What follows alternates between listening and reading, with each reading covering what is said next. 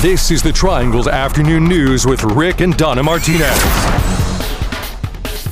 Very happy to have our next guest. Julie Henry is a big shot with the North Carolina Healthcare Association. She's been here on, this is the North Carolina Hospital Association, but now you've changed your names to Healthcare Association. That's Very correct. Good move. So tip of the hat to you guys for doing that. And Todd Hephill is with Poitner Spruill, the law firm, but he's also here in your capacity with the North Carolina Bar Association. Did I get that right, Todd? That's correct. Okay, and they're here because, well, Julie, you tell us while you're here, because you got a big deal coming up this Saturday that people ought to know about. We sure do. Thanks so much for having us. First thing, this Saturday, we at the North Carolina Healthcare Association are hosting an event to allow people to come and learn more about advanced healthcare directives. There's another event happening at Transitions Life Care in Wake County as well, and others around the state. It's part of National Healthcare Decisions Week, which is coming up next week. And our intent is to encourage people to have conversations about what can be very difficult decisions about end-of-life care. We find with our members that many times people are having those very difficult decisions at the most difficult time. So talking about it in advance and taking advantage of a chance to come and have attorneys on hand and notaries on hand to complete the documents so that you have that taken care of before you need it is what we're trying to accomplish this weekend. Todd, what documents do people need? What should we really have ready? Well, in terms of coming, you don't need to have anything ready other than an ID to show who you are.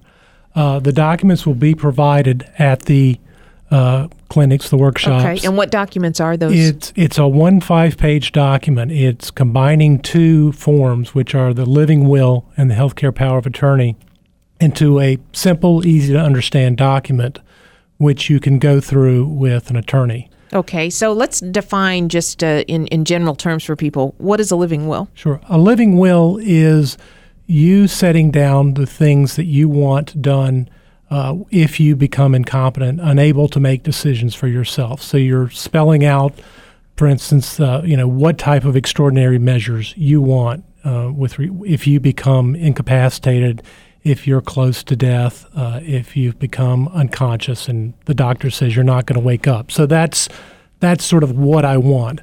Then you have the health, and also what you don't want. If you're someone who chooses that you don't want extraordinary measures, as long as you line this out in this document, then this becomes legal, right? Do doctors and family have to follow? Completely, they do.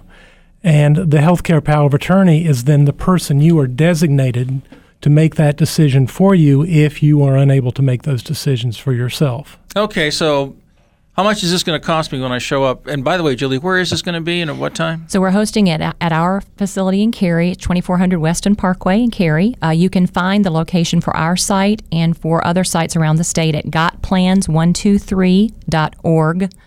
And that has a list of all the workshops that are coming up, not only for Saturday, but there's one the following Saturday down in Smithfield. So you can get a list of those wherever you are. If you have a family member in another part of the state that you'd like to try to take advantage of these, you can find some others around the state as well. Okay, Todd. And it's free. You asked about cost. Yeah, Todd. Now, wait a minute. Lawyer and free? Did I get that right? On this occasion, that's right.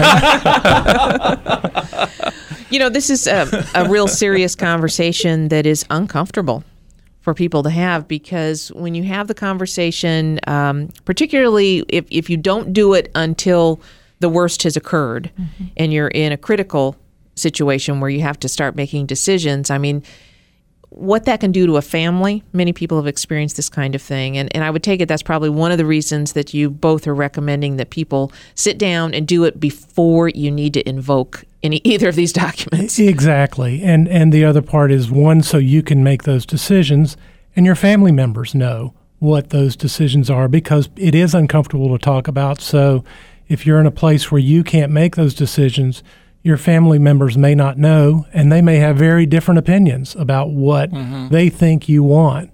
And so this is an opportunity to tell them what you want, and also to make the decision as to, which of your family members or friends or whoever you want to make those decisions for you if you can't. One thing that I would like to mention is that also at the clinic this Saturday, we'll have folks who are in the hospice field, because I think certainly as we get older, you start facing the reality of what end-of-life care is. And so some of those questions about what are extraordinary means. What does that look like? What does that feel like to me?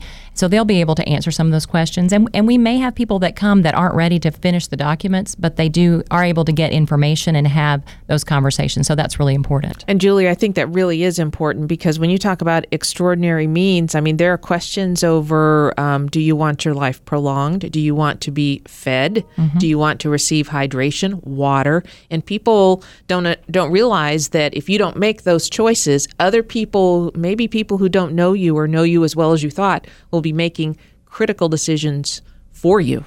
That's exactly that you right. may not agree with. And so it's really important for people to do that. And as I said, it's a very emotional time when someone is in the hospital. The other practical thing that just people need to understand is that according to North Carolina law, and I'm going to let Todd back me up on this, you have to have your document has to be notarized and witnessed by two people who are not family members and aren't caregivers, which is really hard to do when you're in the hospital. That's a change in the law, isn't it? I mean, has it always been that way? It's been that way for quite a number of years, because these are statutory forms. So the General Assembly set that out, that especially the witnesses can't be employees of your healthcare provider. Interesting. Yeah. And lastly, Todd, can you give us a sense of age-wise? Should people who are young in their 20s and 30s be thinking about this, or? Absolutely. It should start anytime. I mean, as anytime you're an adult, there's a reason to have it. Okay, so Julie, one more time, where this is going to be, where people can access this info. Thank you. Our clinic will be at the North Carolina Healthcare Association. We're located at 2400 Weston Parkway in Cary, but you can find that information as well as locations around the state and another in Wake County at Transitions Life Care. That information is at gotplans123.org.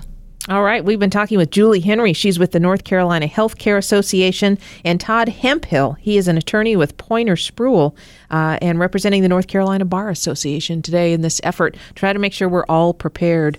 Julie and Todd, thanks so much for joining us. Appreciate your time. Thank you very much for Thank having you. us.